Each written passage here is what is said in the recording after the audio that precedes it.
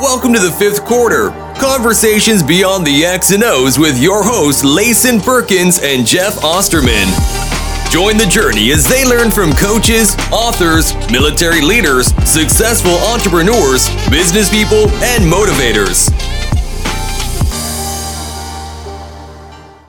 Welcome to another episode of the fifth quarter, Conversations Beyond the X's and O's with Layson Perkins and Jeff Osterman. And joining us tonight is speaker, author, and I guess former, or do you still do some coaching, Sean? I mean, I know you're coaching people, but do you still get around a basketball any?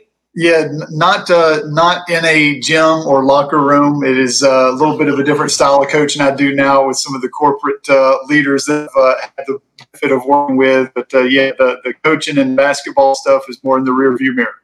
Gotcha. Sean Glaze joins us tonight, and Sean, thank you so much for being a part of this.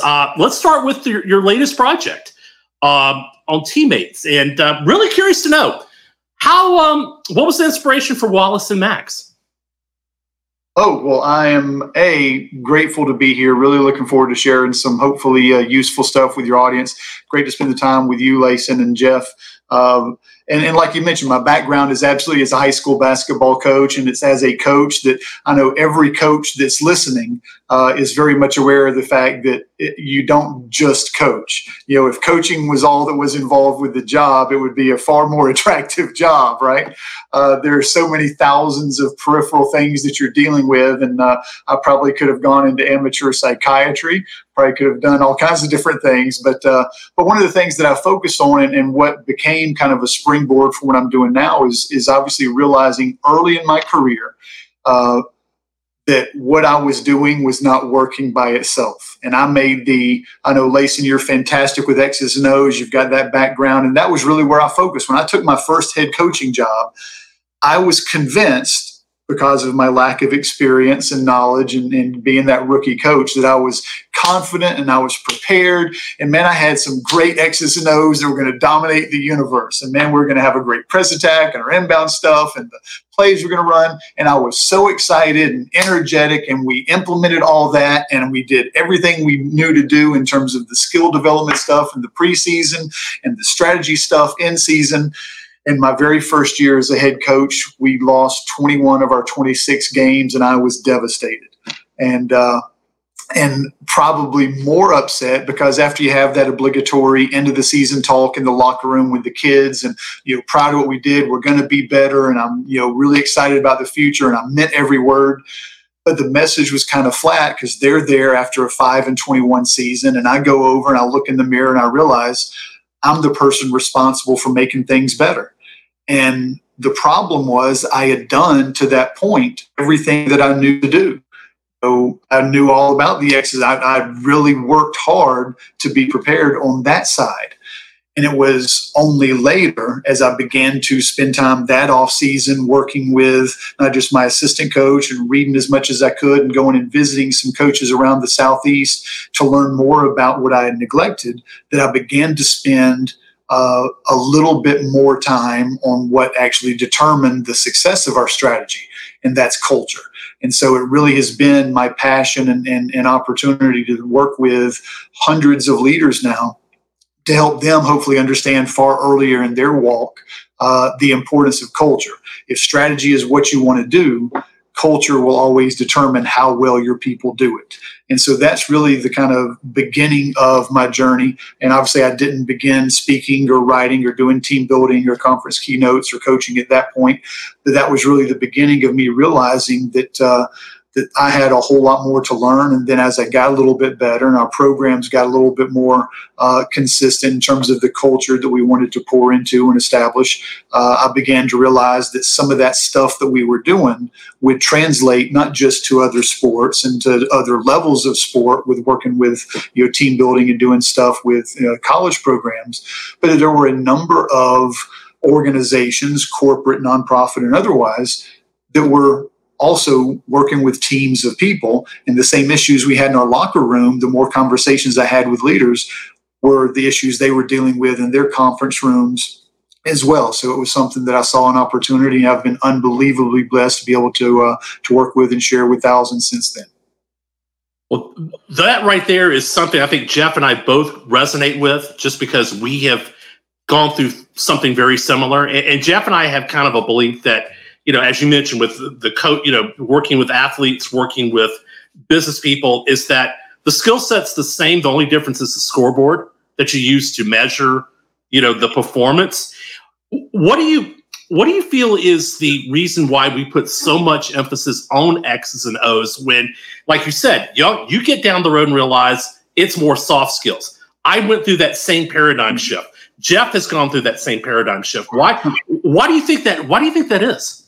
Well, I've been more and more amazed and grateful to see how many people that you guys and I, hopefully, and maybe some more experienced, coaches and leaders have recognized that really is something that I think that many people going into whatever leadership role, they're so focused on the number of things that need to be done that I think we end up putting on blinders. And in my case specifically, I was far more left-brained, and I had never been much of a connector. That's something that was really an intentional thing for me. The last half of my career was to be intentional and to really emphasize some of those connections and relationships that lent themselves to the culture and some of the expectations and the accountability and the trust that we needed to build when you needed to have relationships strong enough to support the weight of truth.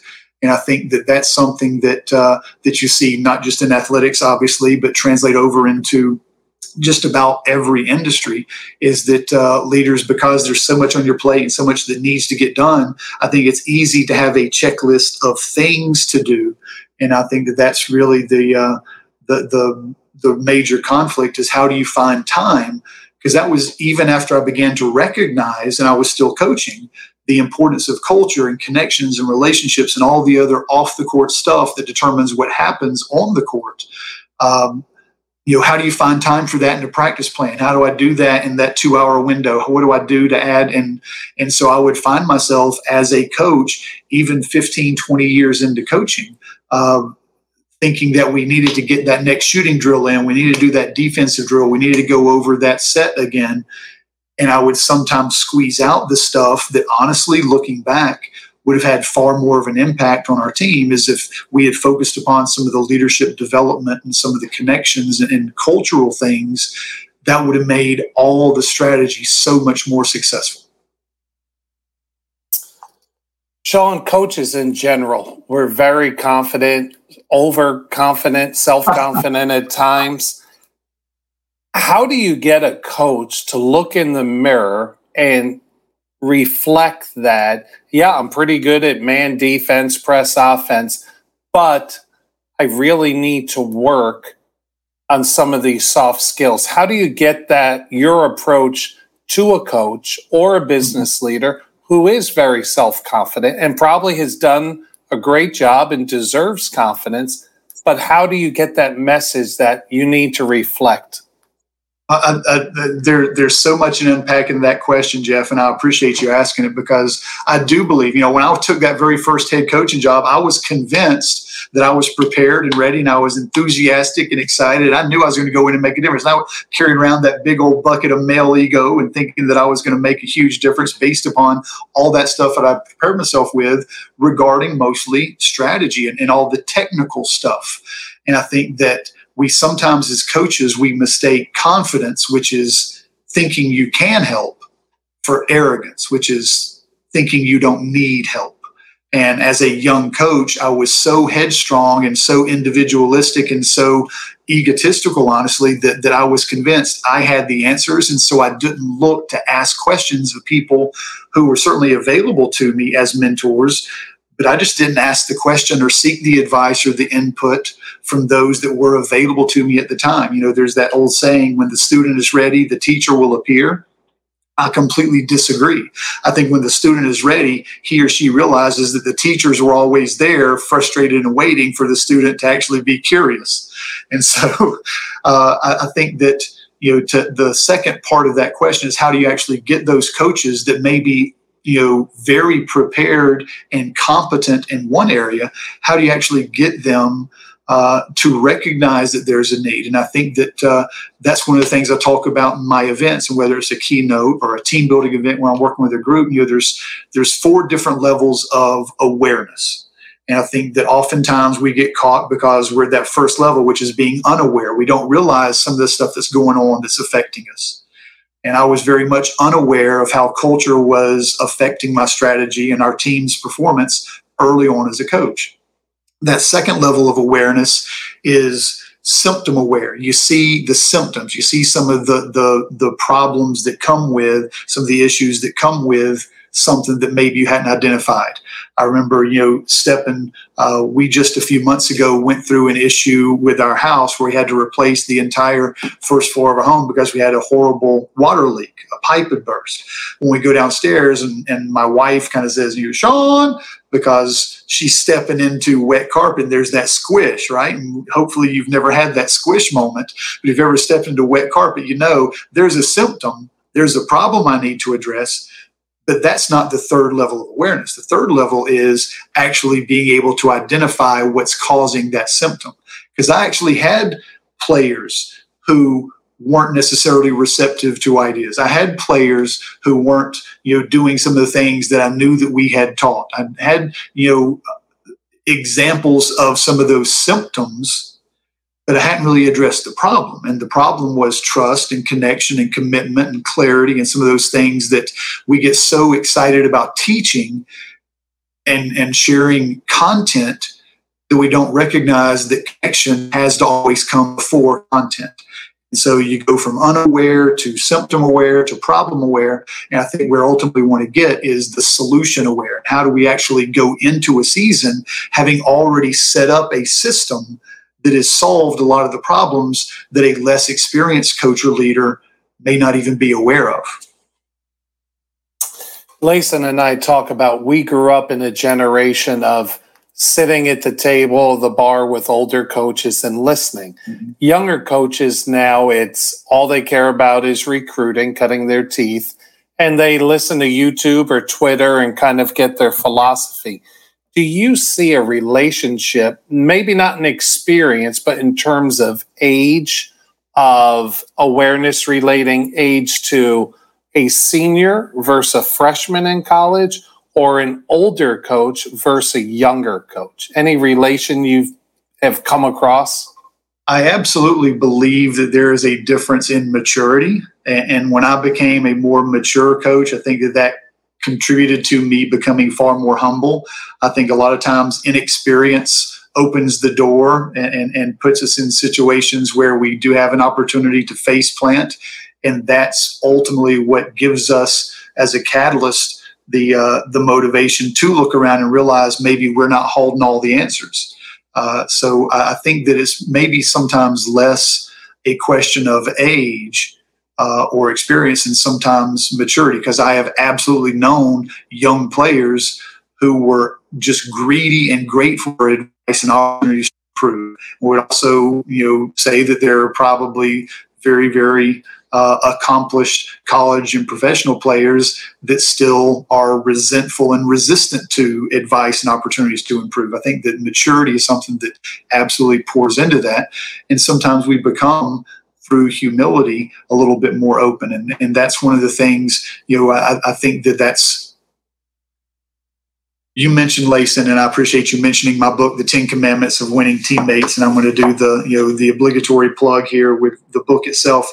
And that was one that I had noticed, not just my athletic teams, but when I had started working with corporate and other groups, that I would ask a question that I asked with some of my teams later in my career. And before we had our first tryout, before we had our first practice during conditioning, you get all the kids in a classroom that were planning to try out, and you give them an index card. And on one side of the index card, you very simply ask them, who's the best teammate you ever had?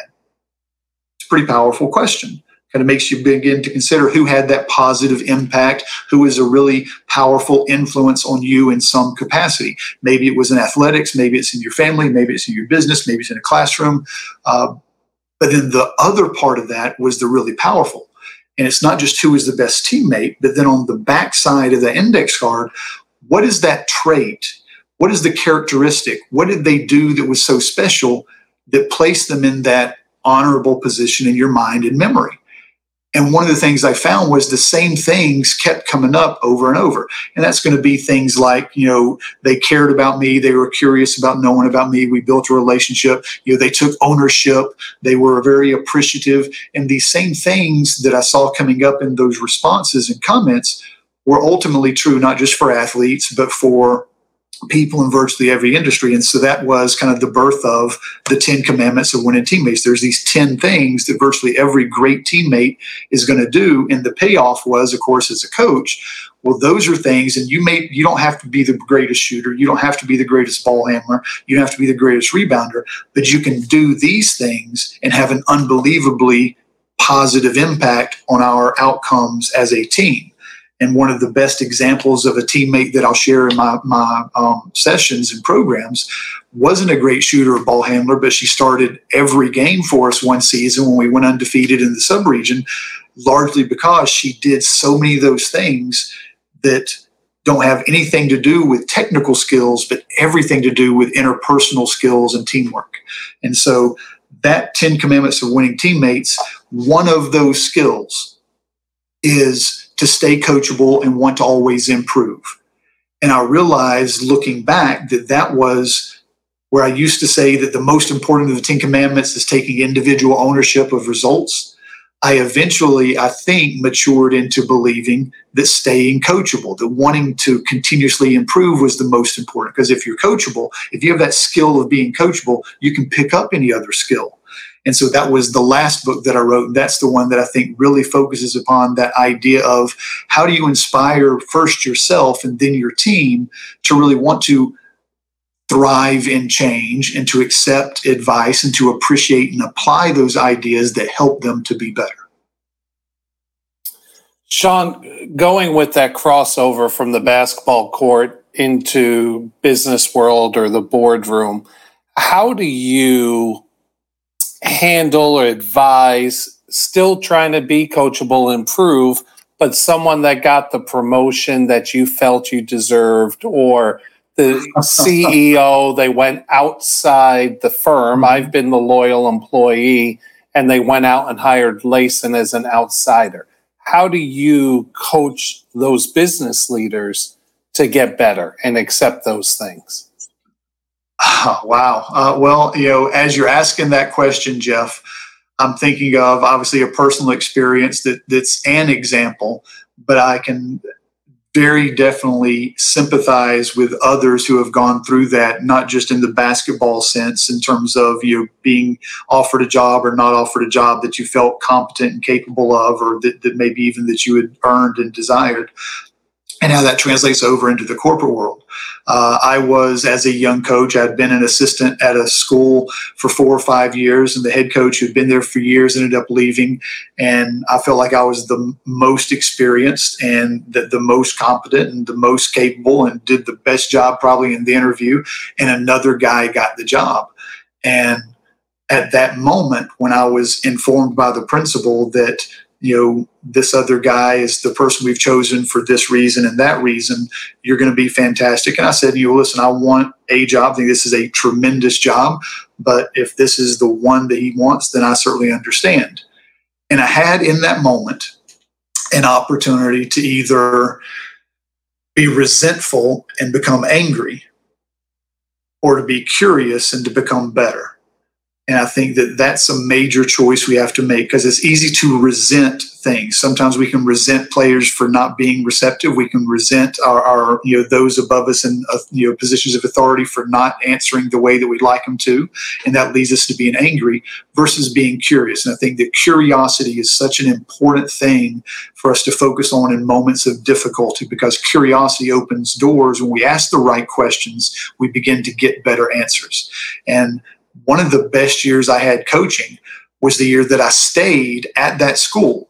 And as an assistant, I knew that at some point I would need to take over a program. And this would give me a chance, as I helped him transition from assistant to head coach and begin to build some of that culture. I knew that that was going to be basically a dry run for me, and I was going to be better in my next job as a head coach because I'd been through that experience helping him become the head coach. And so I think sometimes it's how you look at things. I think that absolutely, though, it goes back to the questions you ask yourself, and specifically, the book Staying Coachable. The keynote is it's a story with 4 questions that help you thrive and change. I think that's the difference. When I was a less effective coach, I was command and control, telling my people what they needed to do. And when I became a more effective leader, I was far more curious and I asked better questions. And it was by asking questions that you lead people to be desirous and motivated to want to improve themselves. John, you mentioned change and the importance of being able to accept it, and to learn how to work with it. And I know from a basketball coaching standpoint, change could be your best player getting injured or getting in foul trouble, or all of a sudden, a group, in the last 2 years, hey, we've got players out because of COVID. Mm-hmm. How similar is embracing and dealing with change similar to what businesses are having to deal with when it comes to either changing market, or now you have people leaving and going into other, taking other jobs? Yeah, well, I think change, if I were to ask people listening to this podcast, raise your hand if you like change. You're not going to get any hands go up. Raise your hand if you've actually experienced or plan to experience change. Every hand goes up. And when I talk about change, the initial response of most people, whether it's an athlete or a leader or a coach in some capacity, is, no, I don't like change. Until you say, well, would you like for me to triple your salary? Oh, yes, sign me up for change. We all like change when it benefits us. The key is, can we actually help them to see how something's going to benefit them? And so when I talk about the process of staying coachable isn't about being bombarded with unsolicited advice. We've all kind of received that and rejected and deflected it and kind of kept our blinders on. I'm going to do this the way that I do it. And I think that the way you get past those blinders, you make someone more receptive and someone who really is greedy and grateful for improvement. As you first have to identify, what is it you really want? What is it you're trying to accomplish? What is that end goal? What's the result? What does success actually look like? What's that peak what's that summit of the mountain you're trying to climb? And until you can define what it is you're trying to accomplish and what success looks like, doesn't matter what I'm telling you. You don't care what I'm saying because you don't see any value because you've not really identified a goal. Now, if as a coach, I recognize change is going to be a constant, not just in terms of recruiting, not just in terms of X's and O's stuff, not just in terms of the periphery and what my players are being bombarded with in terms of social media, other things. There's always going to be a new something to deal with. It's how well do you kind of negotiate and navigate that change, recognizing that you can use every one of those as an opportunity to get closer to that goal if you've really identified the goal. So the first question I think that you need to ask yourself, and then you need to ask ultimately in those one-on-one meetings with those players that you want to establish a relationship with and to help through change, what do you want? How can I help you to get that? And if you can identify what that person wants, whether it's you, a player, someone on the team, next question is, where are you now?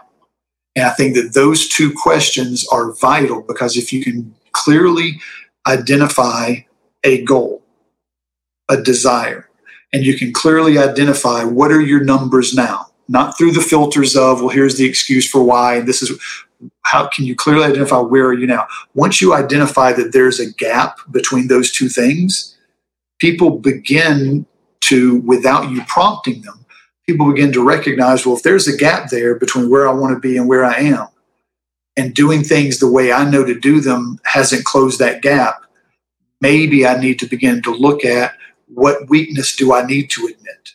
And I think that humility is always a result of identifying those first two things. Sean, how important would you say it is for coaches and business leaders, or really anybody that's looking to improve, to have someone from the outside be able to kind of look at what they're doing and offer those suggestions? Because there's a Air Force colonel that I've studied named John Boyd, who talked about how you can't change from within a system, because you're already kind of locked in and blindsided by things. You cannot see your blind spots, so to speak. How do you help coaches work through that? Yeah, well, I think that is invaluable, but again, something that not every coach or leader seeks. I think feedback and the way we get better is to get feedback. I am absolutely, anytime I can get somebody to give me feedback about, where do you see a gap that I don't presently see? That is golden for me, because I realize that's an opportunity for me to be better. But that's maturity speaking. That's not the confidence of youth or the arrogance of youth that wants to believe that I've got the answers and the way I'm doing it is the best way it's ever been done. And so I think that first is obviously acknowledging that it's humility that opens us up to some of those conversations and seeking out some of that feedback. But it is absolutely invaluable. That's the reason that we have people above us and below us, and we do surveys and we ask questions, and those feedback conversations are the things that propel you forward so you can have greater performance in whatever role you're a part of. But I think it goes back to the questions that you're asking. And if you're honest with yourself and you realize these are the results I'm getting and those are the results I'm wanting, and there's a gap there, I think that's what ultimately opens the door for us to seek out mentors and people who can provide advice to help to close that gap. What do you tell coaches or business leaders when you talk to them and you're talking about giving feedback, but then the person on the other side, and all three of us have been there, where that other person on the other side of the table is resistant. They're not accepting it. They've got another story in their mind or another narrative that, hey, I should be getting more points. Maybe from a business point, I should be getting more clients, or I should be getting, more leads here versus this other person. How do you coach and help that leader or that coach to, get them to kind of drop that barrier and, like you said, to see things as they really are, not as they think it should be? Yeah, I'll tell you that, again, I spent way too many years as a coach pushing people to be better. And invariably you get the pushback, which is the reflexive, resistant, I'm fine, I'm better than you think, you're just being negative, et cetera, et cetera. And I think that it goes back to what are those questions you're asking and how artfully are you asking them to get clear responses. And if you can really focus upon, and that's, again, I think some of the beauty of that process of staying coachable is staying coachable isn't about the advice. The advice and the information and the habits come much later, but first you have to prepare the field before you end up dropping the seeds. If you drop seeds on stone, it's not going to grow. There's not going to be any fruit. And so you got to prepare the soil by recognizing what is it that you want? What are you really here looking to accomplish? And where are you now? What are those numbers that you're presently getting? And if you can get clarity on those two things, I think that's absolutely necessary before there's ever any conversation about them being humble enough to admit a weakness or a need. And if they've not admitted a weakness, we're wasting time trying to provide that information without a desire. And again, if you ask, who has done that, I've spent decades early as a coach wanting to give advice and information and teaching when there wasn't the desire to accept it. And I think that that's one of the things that more experienced leaders begin to recognize is that need to develop a connection and to establish a need and a desire before we can begin to pour into people and they actually appreciate and apply it. Jeff, before you ask your question, Sean said something there in that part that reminded me of something I heard Coach Don Meyer say one time about a gentle rain is better than a hard thunderstorm.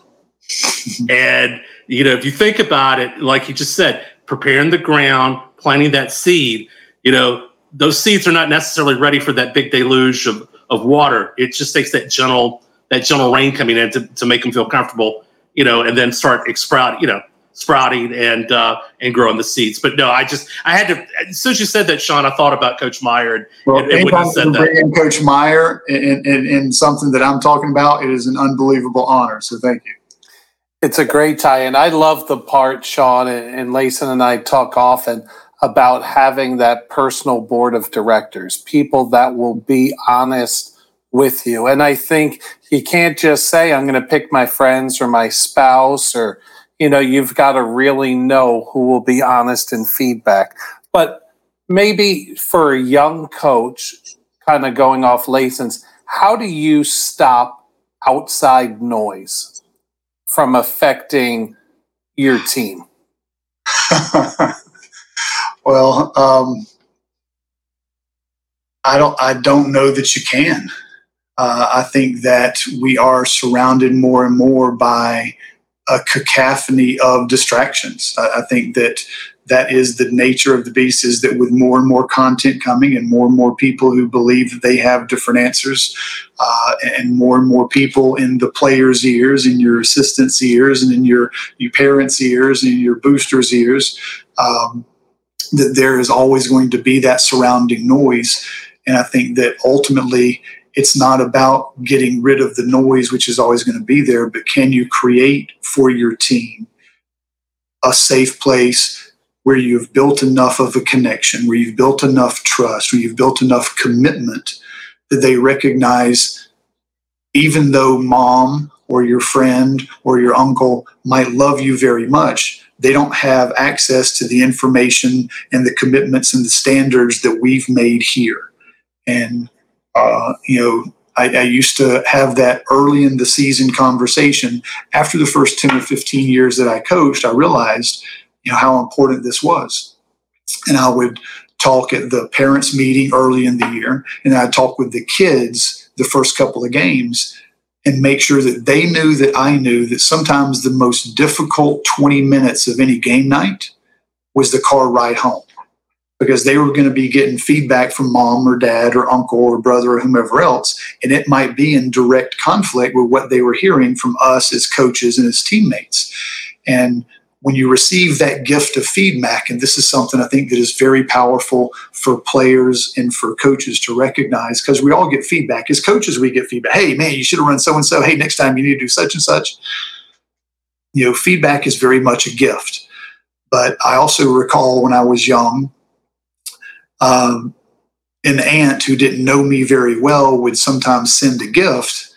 And as much as I would enjoy getting the gift, I knew I was never going to wear that scarf or that shirt or wherever else it was. But when you receive it, you say thank you.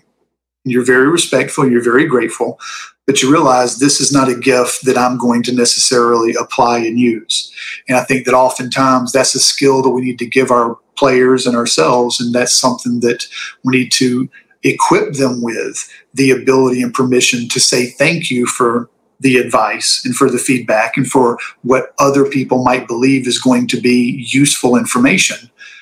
And then recognize we need to weigh that against what have we actually made a commitment to. And I think that there's two things that any coach needs to focus on before you get into any season. There's two things that are always the unifying elements of any team, whether it's athletic or corporate. And that is, what is that compelling common goal? What is that motivating mission that we've all committed to? And the second is, who are the people that we're looking to work with to achieve it? And if you can connect people to a goal and connect people to each other, then the stuff that follows becomes far easier and more effective.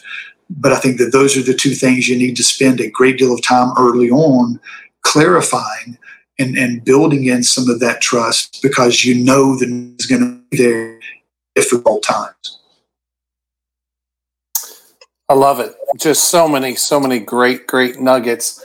We've all been in great meetings. We've all been in lousy meetings. And it's not just the message, but even if it's corporate or staff meetings or player coaching meetings, what's some advice you would give, not just young coaches, but any coaches or any business leaders? What makes an effective meeting for you?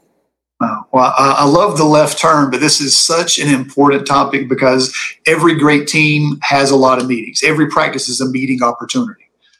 Every pregame is a meeting opportunity. For corporate groups, again, they are just deluged and flooded with meeting after meeting after meeting. And so oftentimes it is that number of bad meetings that they get soured on. And if we can give people a a structure or a template to build more effective, more meaningful, and productive meetings, it can make a huge difference. And so what I've done, specific to your question, Jeff, is, and I'm going to be a little bit premature in sharing this, I know you guys would ask at the end, but if your listeners go to toolboxstuff.com, or if they go to Great Results Team Building and they sign up for access to my toolbox of leadership and team building kind of goodies and resources and downloads, one of the things on that page, in addition to an audio version of the book that they can download completely for free, I'd love to be able to share that with your listeners, but they can also get a downloadable template of what is an effective meeting. And you're obviously going to have the to-do list of things, but there's two things that I think every meeting needs to begin with. And this is something that I am absolutely, passionate about, because I think that it makes the meeting more meaningful. It enrolls people and engages people, and it emphasizes the things that you want meetings to emphasize. Every meeting you have should do two things before you get to the content of who needs to do what when. The first thing is, what are you doing to connect your people? What is a question you can ask? What is a way that you can give people a chance, especially in a virtual world where you have so many people in remote situations? But this is something I was just talking earlier this afternoon with a guy I used to coach with, and he's looking for ideas to build a little bit more camaraderie in their group moving forward into next season. And the idea of, at least 2 or 3 times a week, if not every practice, can you invest 4 or 5 minutes in, here's the question of the day. Here's something that we're just going to go around the circle of 12 of us, and we're going to share an answer to that question, which gives a little bit of engagement, but makes people feel a little bit more aware of and familiar with and close to. And again, those relationships are ultimately going to be what allows people to have difficult conversations later in the year. So the first thing is, what are you doing to connect your people? There's got to be some element of connection, even if it's 5 minutes early in the meeting. The second is, what are you celebrating? And this is something that I hate to admit, I didn't do enough celebrating of what you wanted to see repeated. But what gets rewarded will always be repeated. And so what are you celebrating? What are those stats that you want to bring in? What are those video clips that you want to bring in? I would, far later in my career than I like to admit, part of our film work, because we got down to, film was really only about 10 or 15 minutes because you got limited attention span and you want to make sure you're just emphasizing a couple of things or it gets forgotten. But one of the things I would emphasize sometimes in film work is I'd make sure I had about a 20-second, and I talked to our manager, I wanted to have about a 20-second shot of our bench at different times through the game. So we could look at, where those guys who need to be involved and engaged, what are they doing? When you can find an opportunity of, hey, here's what we want to see done again, you really celebrate those things. And something that I wish that I had been more aware of as a young coach is absolutely there's always bad for you to find. There's always something negative for you to criticize. There's always a gap.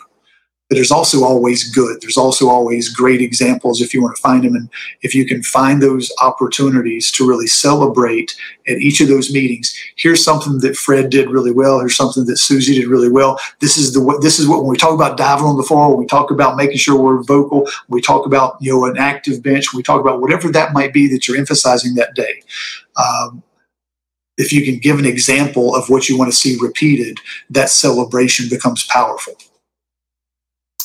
Sean, how much or how often in a meeting, in corporate or in the locker room, do you welcome feedback or input from other invested parties?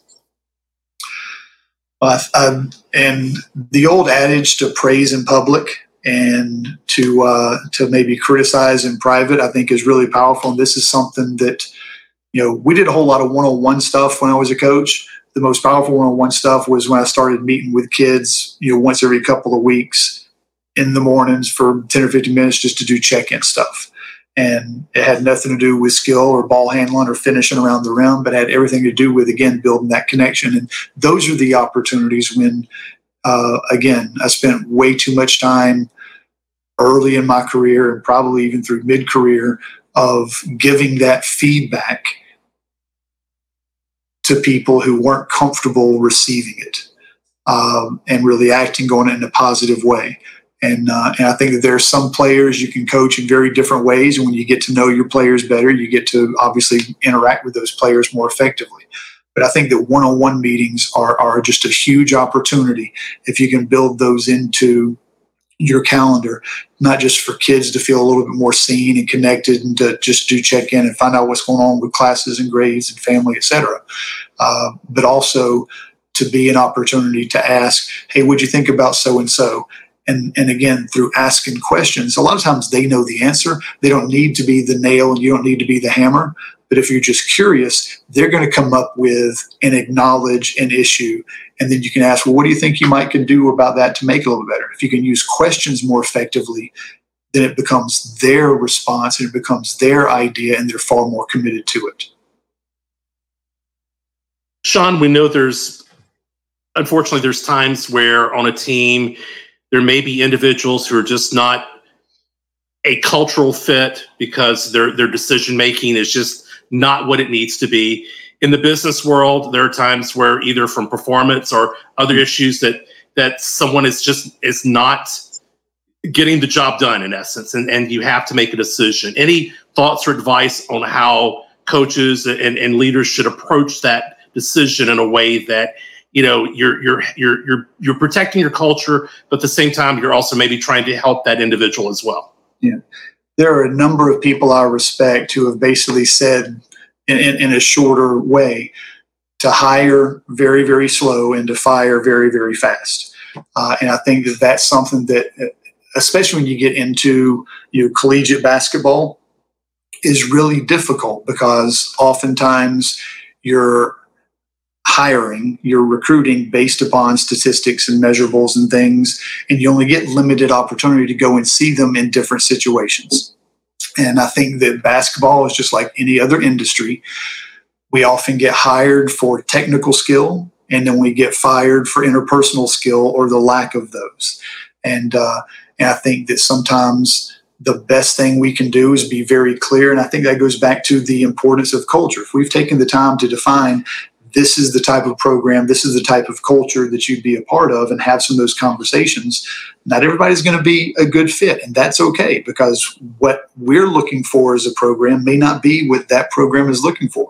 And so you begin to, once you clarify that culture and how we're going to go about things, you become a little bit more selective about those pieces that will become part of your culture.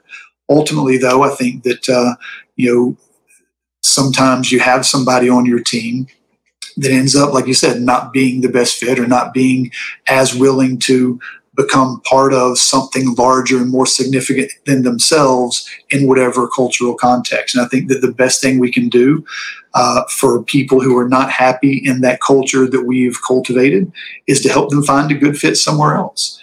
And I think that, ultimately is as successful as I wanted to be as a coach in terms of wins, losses, I knew and at least had the perspective early on in this sense that, I'm not here just for wins or losses. We're here to build relationships and develop people. And I want you to be better. If you're going to be better somewhere else, let me help you to be there, because ultimately there's going to be a time, not this season, there's going to be a time 5 or 10 years down the road where you're going to look back and you may not have appreciated some of what I did or how I did at the point that it occurred.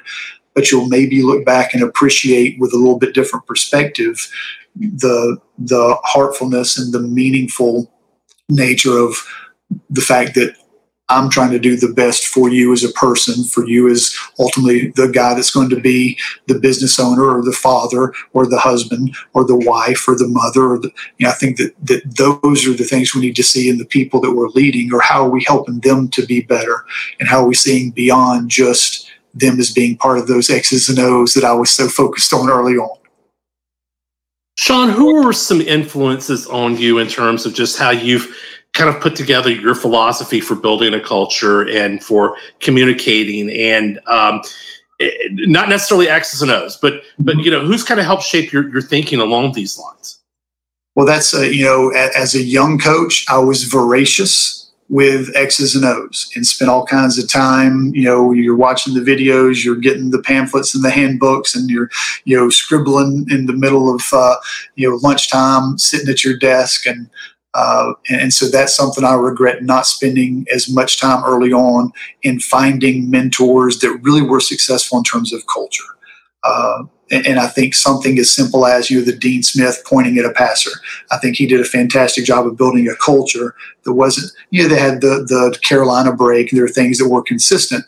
But I think that he probably would tell you, and Roy Williams and others who were part of that Carolina family would tell you that the culture was far more important than the strategy in terms of that program. Obviously, I'm a huge John Wooden fan. The idea, and we really did later in my career intentionally pour into our people as people, not just as players. I felt that if we turn someone into a better person, they're going to be a better teammate, and we're going to be a better team. And so we bring in speakers. And I say that because I very much, there are so many people that I stole from at different Nike clinics and had conversations with that are, not even, people that would be names that your audience would recognize, that were great in terms of sharing, hey, here's something that we do. Hey, here's something that we do. Hey, this has been good for us.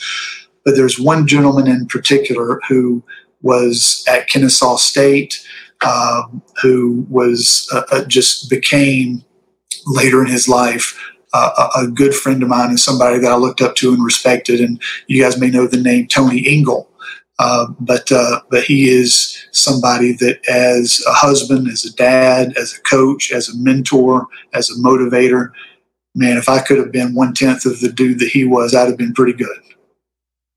Never had a chance to meet him, but heard so many good things about him. I did, yes. Coach, now let's get into some fun stuff. We always have a bunch of thought-provoking questions that I have typed over a long time, and pick a number from 1 to 65. 1 to 65. Yep. Let's go 52. All right. So today's thought-provoking question. This is great. This is right up your alley. Who impresses you? Who impresses me? This is going to sound very self-serving, and probably because I'm thinking right now of the fact that I appreciate that she's been walking our dog for the last 40 minutes while we've gone through this conversation.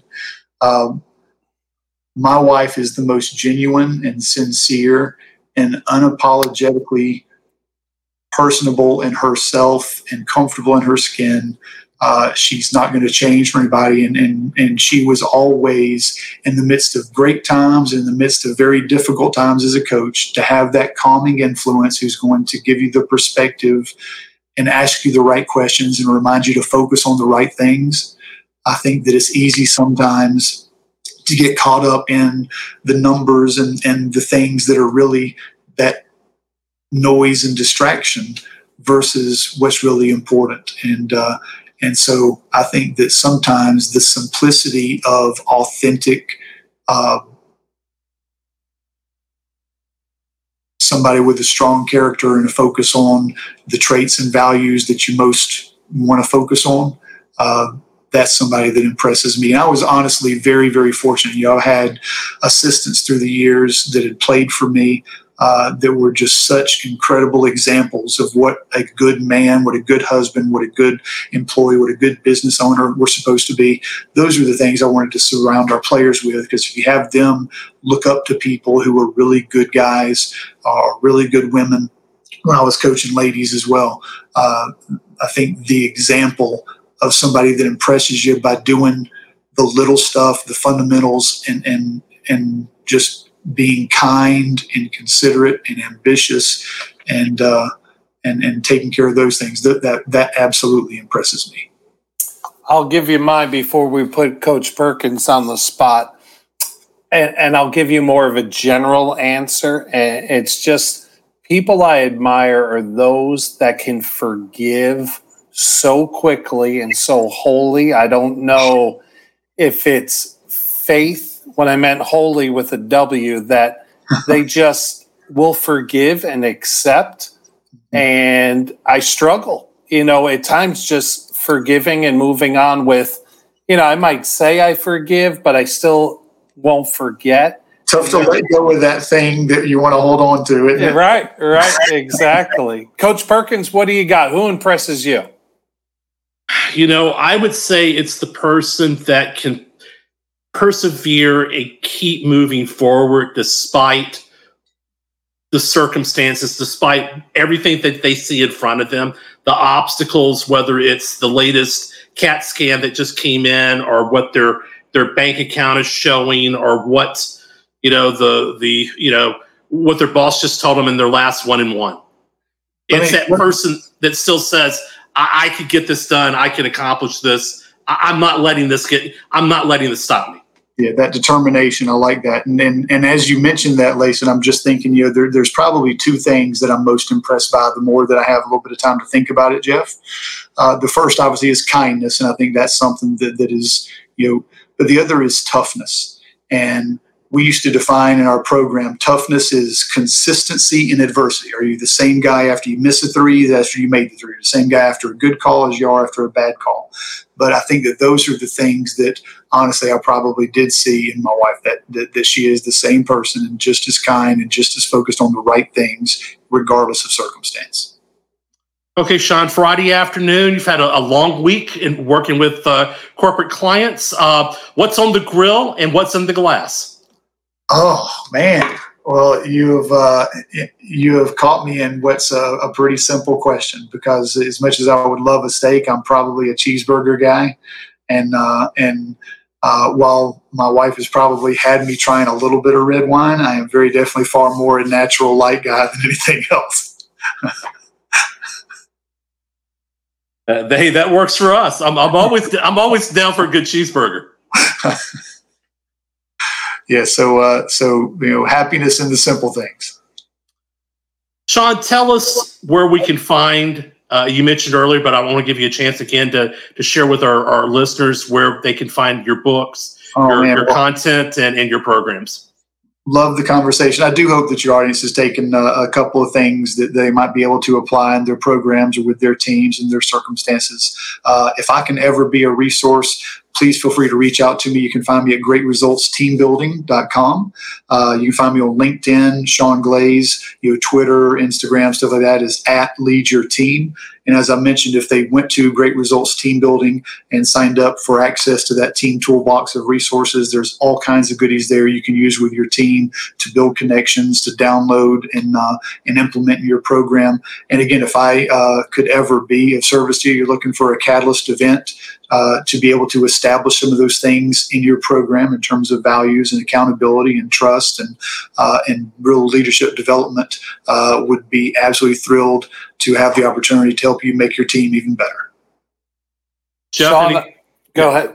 No, Jeff, go ahead. I was going to hand it off. No, I was going to say, I've been fortunate to be around a lot of wise people. And Sean, I'm on my third page of nuggets and quotes. And tonight's been great. You've shared real life, but in a way that I think people should definitely take advantage of all you have to offer and, just your wisdom. And even a young coach who might not feel comfortable reaching out to a peer, you're a safe zone filled with so much knowledge that they can take advantage of. Layson, this has been great. Well, I appreciate you guys having me on, and my purpose has honestly been, from the time that I started, is I know the many potholes that I stepped in as a young guy, and if I can be the person to someone else that I needed when I was a young leader, then that is a huge win. Great. Again, Sean, thank you for being a part of this. Listeners, thank you for joining us today on this episode of the Fifth Quarter, Conversations Beyond the X's and O's. Again, if we're bringing value to you, please like and subscribe on the player that you listen to for your podcast. And again, we're always open to feedback. Any suggestions, ideas you have for us, please reach out to us, and we will look forward to connecting with you again soon. Thank you for listening to the Fifth Quarter, Conversations Beyond the X and O's, with your hosts, Layson Perkins and Jeff Osterman. Please be sure to subscribe, rate, and leave comments on social media.